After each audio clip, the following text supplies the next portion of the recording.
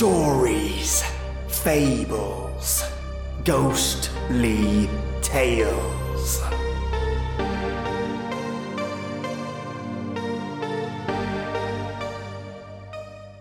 Stalkers. They may not sound threatening to some people, but they can harm their victim by simply being in the same space with them. And one such stalker changes the way of life for a couple whose options are exhausted. Dungeons and Dragons seems like a great game to play with friends and to meet new people. But what if you invite a stranger with the personality of Dr. Jekyll and Mr. Hyde? And if anyone has heard of the movie Duel, 1971 by Steven Spielberg, well, this is one story that will have you putting pedal to metal. Welcome, listeners, to 3 disturbing, true Let's Not Meet stories. A quick heads up for you lovely listeners. These are true stories and explore adult themes. There is swearing more than most stories that I cover, and psychological trauma covered in these stories. If you have had experience with being stalked, please walk carefully with me during this story. It is the first story of the 3 that I narrate today. I'm mentioning this because I'd hate to have people relive past memories and cause old wounds to resurface. And lastly, thank you to all of you for sending those stories through and providing me the green light to narrate your stories.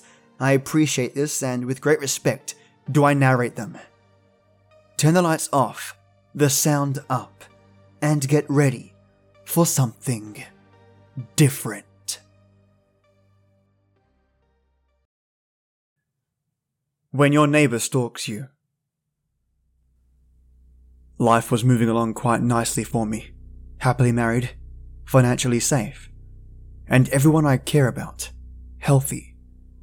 Then, it all changed. I lived in a small, gated neighbourhood off one street that was a big circle, with communal mailboxes at the front. One day, I stopped to get my mail, and some dude starts making small talk with me.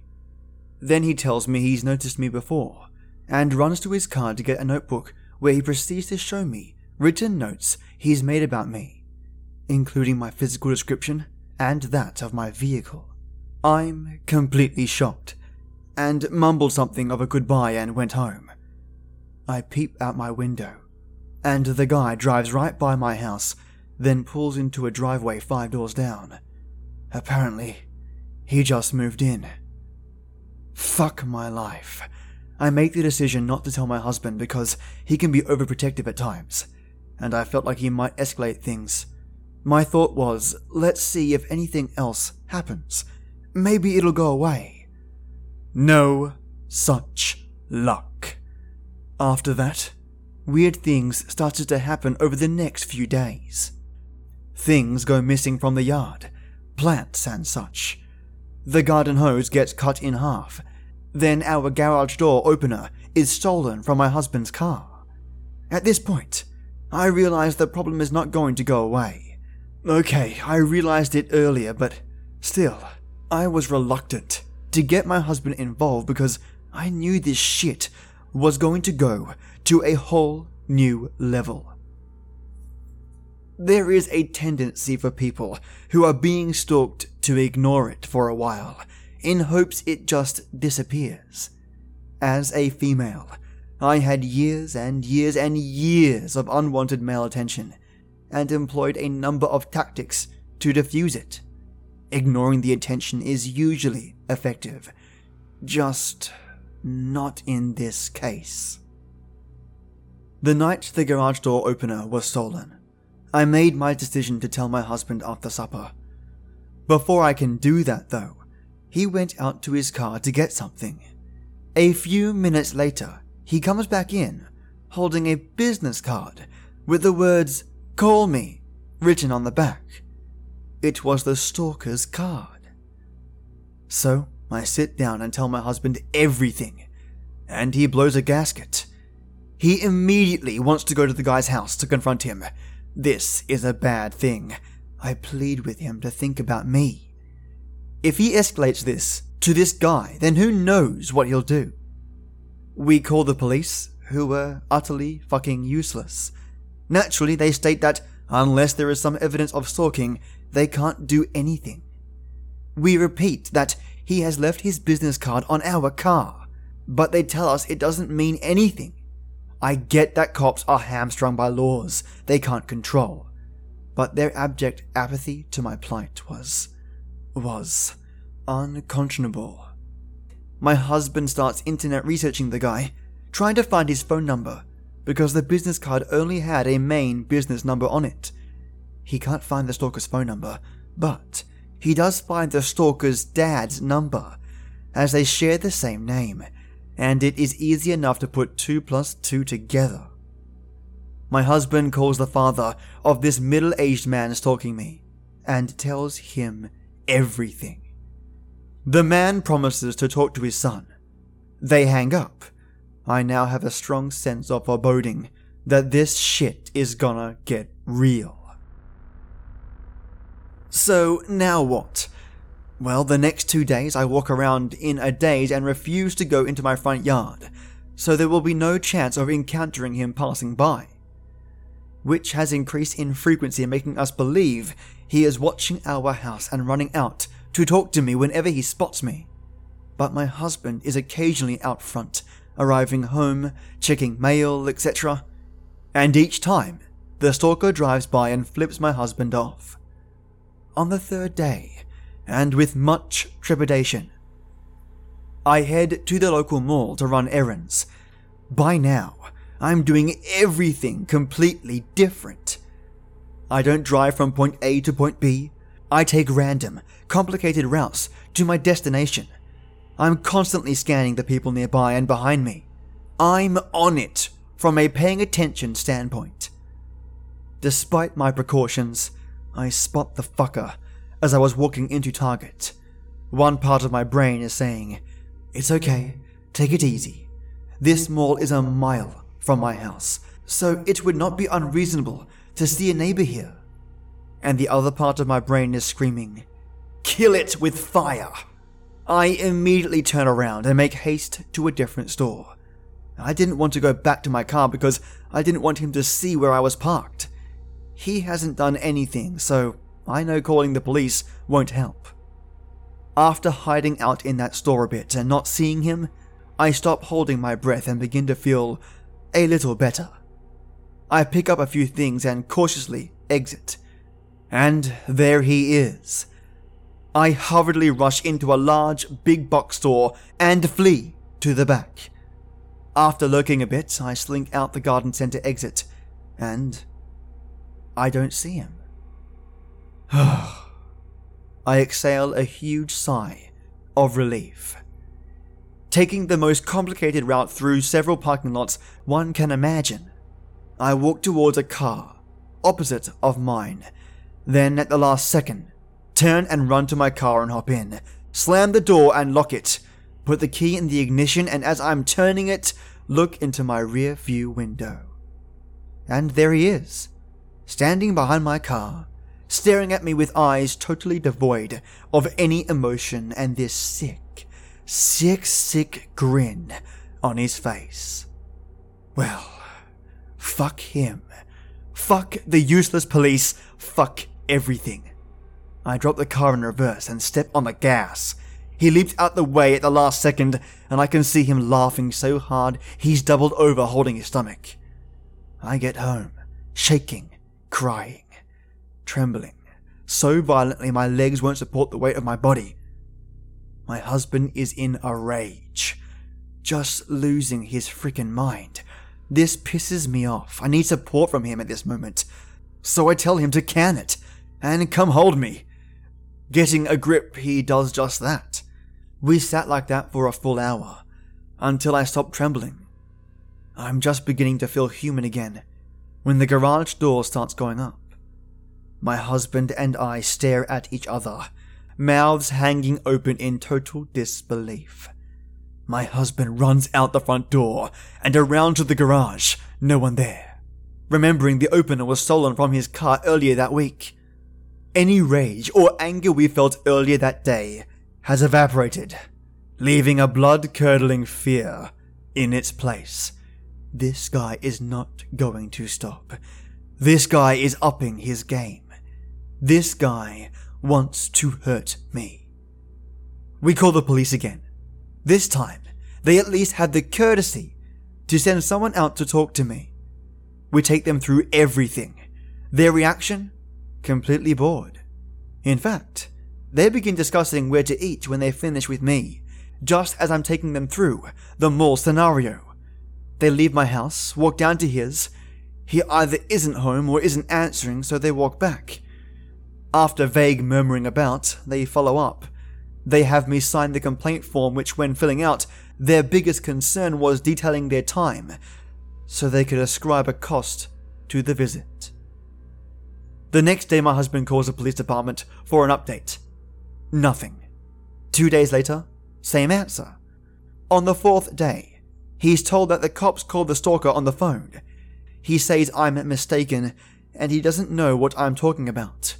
The cops ask him about my husband's call to his father, and he tells them it was embarrassing for him.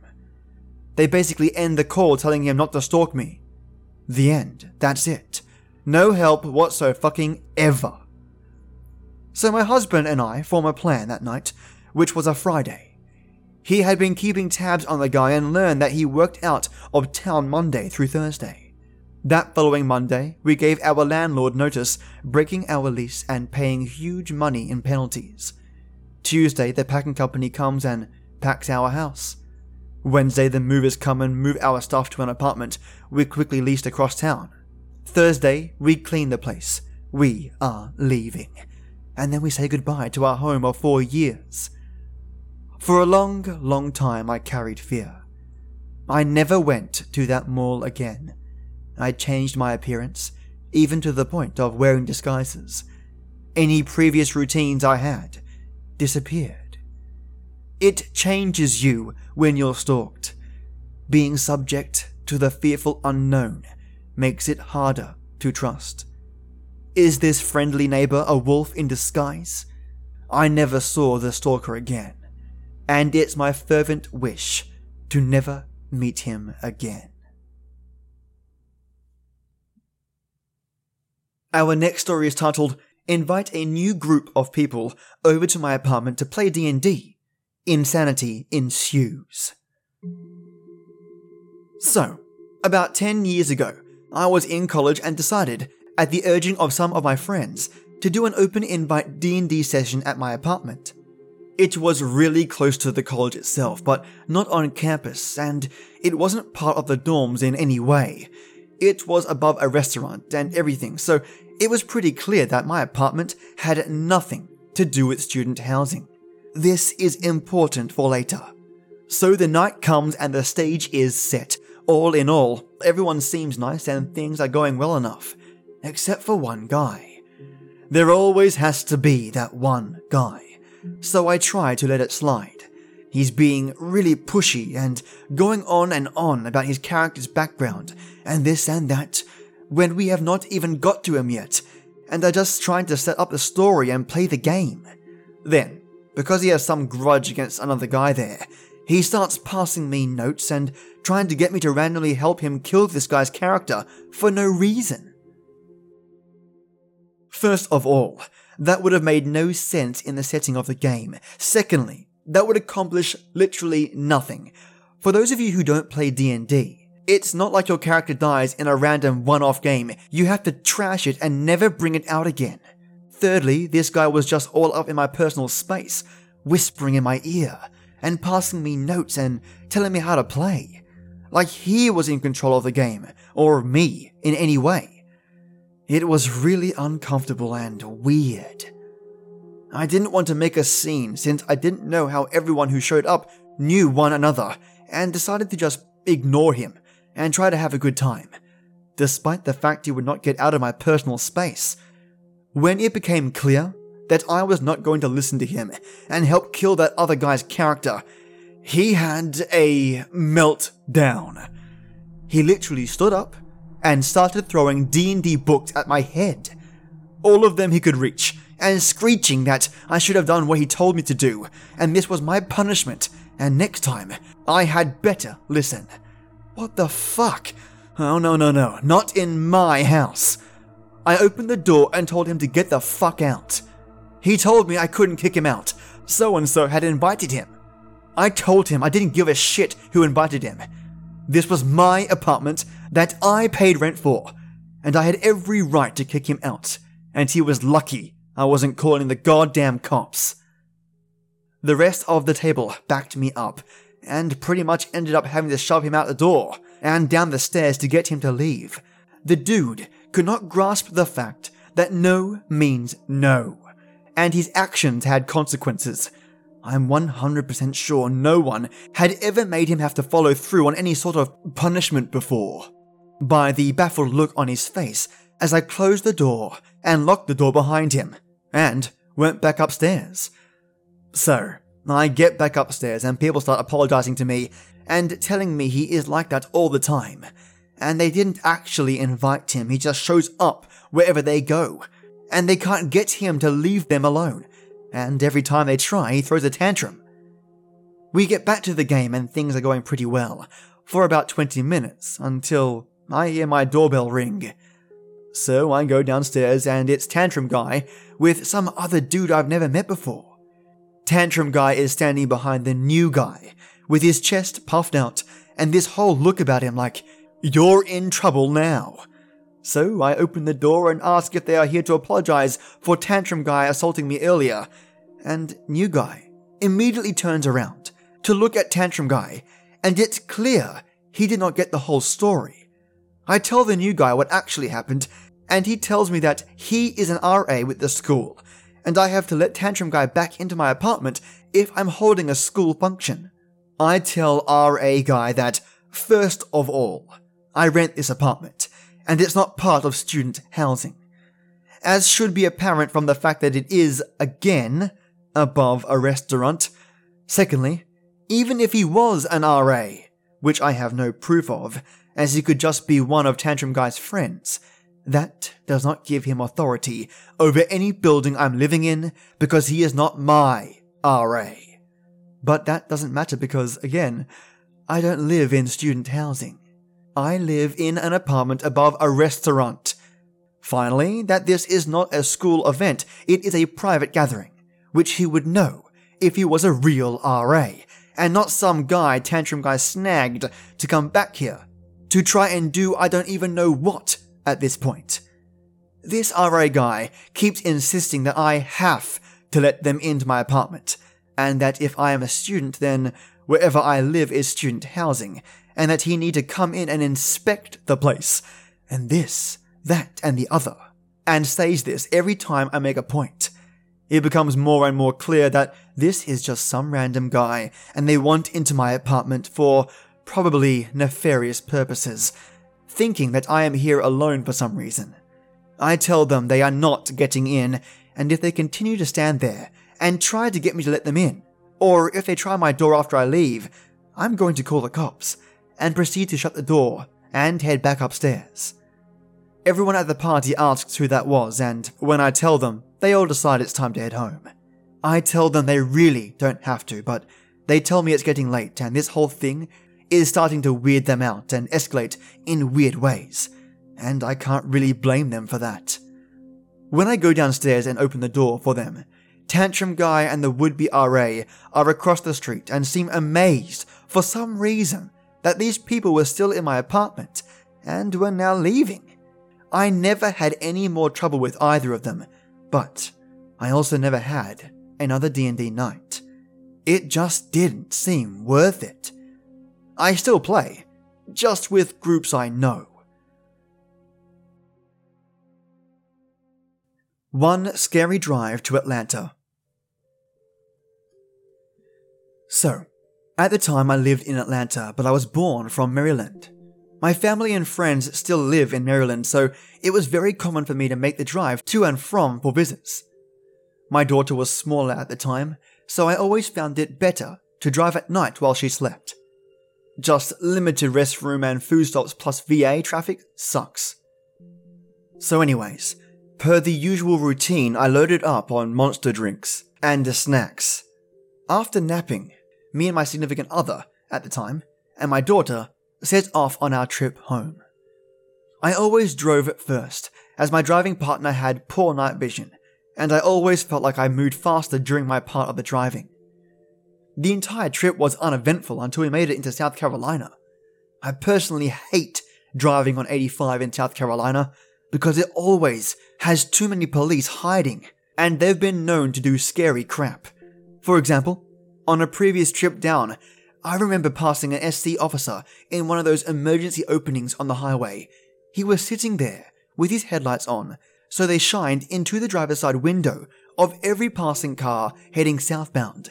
I found that to be odd, but whatever, not my business.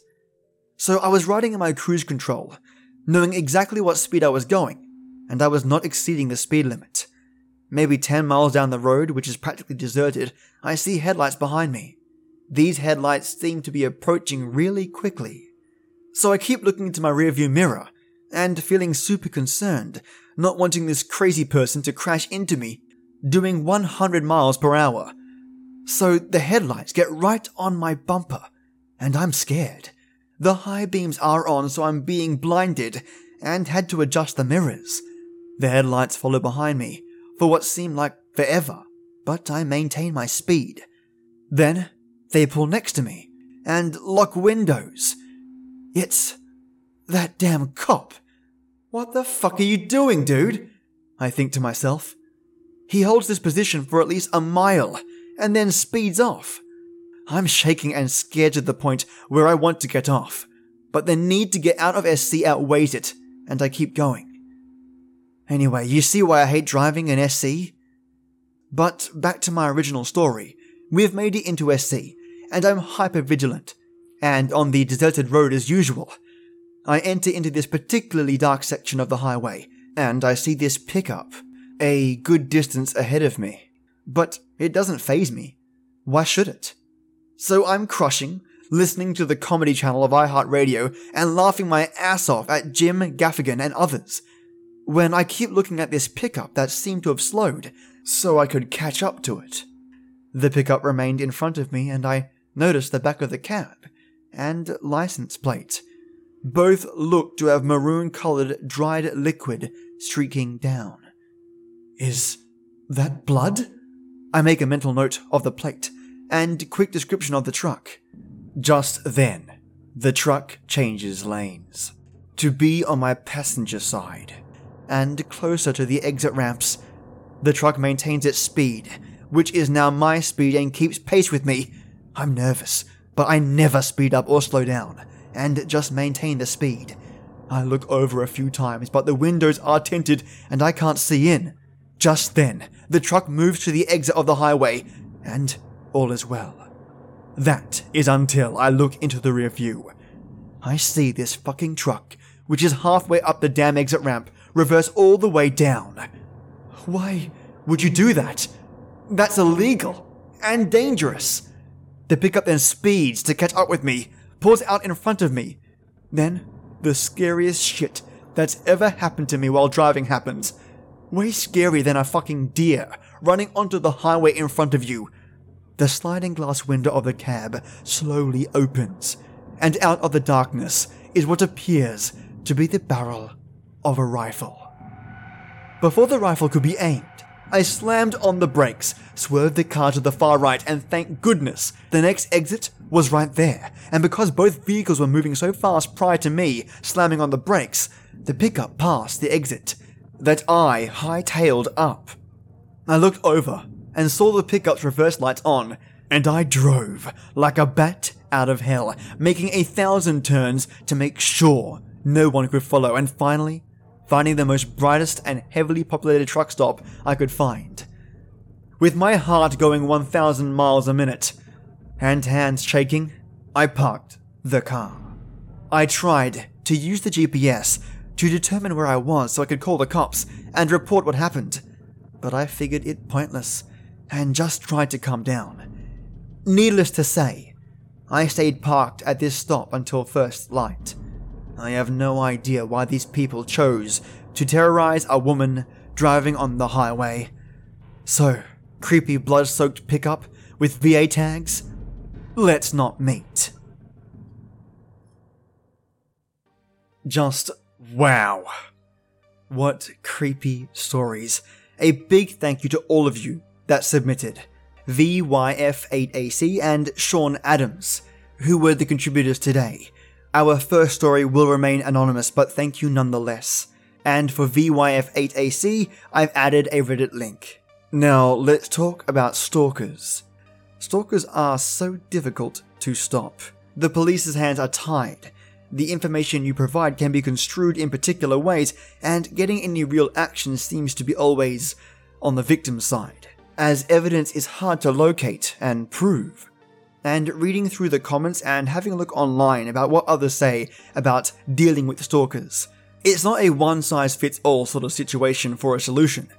But there are other ways, and the people in this situation handled the problem in the best way they could. Others, for example, would want to go out, confront the stalker, but to what end? And, potentially, to disastrous consequences. The only aspect that I could think of is record the guy. But the unfortunate part is, record them doing what? Short of doing up your house with cameras and them being aware of that, they will always find ways to mess with you. Listeners, YouTube commenters, if you have any suggestions, any at all, or feedback in this space, let me know. Leave a comment and share your ideas. We can all learn from the ideas shared here. And my listeners, you, lovely people, are sharp and respectful. So I'm certain there'll be some information here that might potentially help others. Now, I hope you have a fantastic weekend, my ghouls and ghasts. Stay safe and have a great, well-deserved break for your weekend. And lastly, we have a public holiday this Monday. So I may not have an episode squared away for that, but we'll see. So if you don't hear from me Monday, you will definitely hear from me Wednesday. This time I think I'll do some no-sleep horror, skinwalkers or cryptid stories. We'll see. And if you have any stories to send, don't hesitate. I love hearing from you guys and gals, genuinely. So send them on through, mates. You can reach me on storiesfablesghostlytales@gmail.com. And a big thank you to those people who have just recently left some iTunes reviews. You rock! Thanks so much. And as always, till next time.